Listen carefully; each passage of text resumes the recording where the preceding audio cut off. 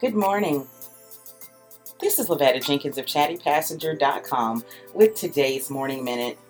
Inspiration to start your day in under a minute. Today's positive thought is more of an old reminder. This one says, do what you have to do until you can do what you want to do. I'm going to tell you a story about myself. There was at one point in my life when I was working a job I knew I had no business being at because I knew my calling was in the media. But I had bills, I had a child in college, and I had things I needed to take care of. So what did I do? I worked at a place I did not want to be at every day, all while still preparing myself for where I was meant to be. And when the call came for me to be elevated and move on to my destiny, where was I?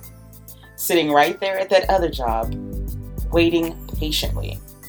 Yes, while you're waiting, you should be working, but also do what you've got to do to make sure that you're taking care of your business while you're on your way to your dream. It'll bless you in the end, I promise. This has been Lavetta Jenkins of ChattyPassenger.com with today's Morning Minute.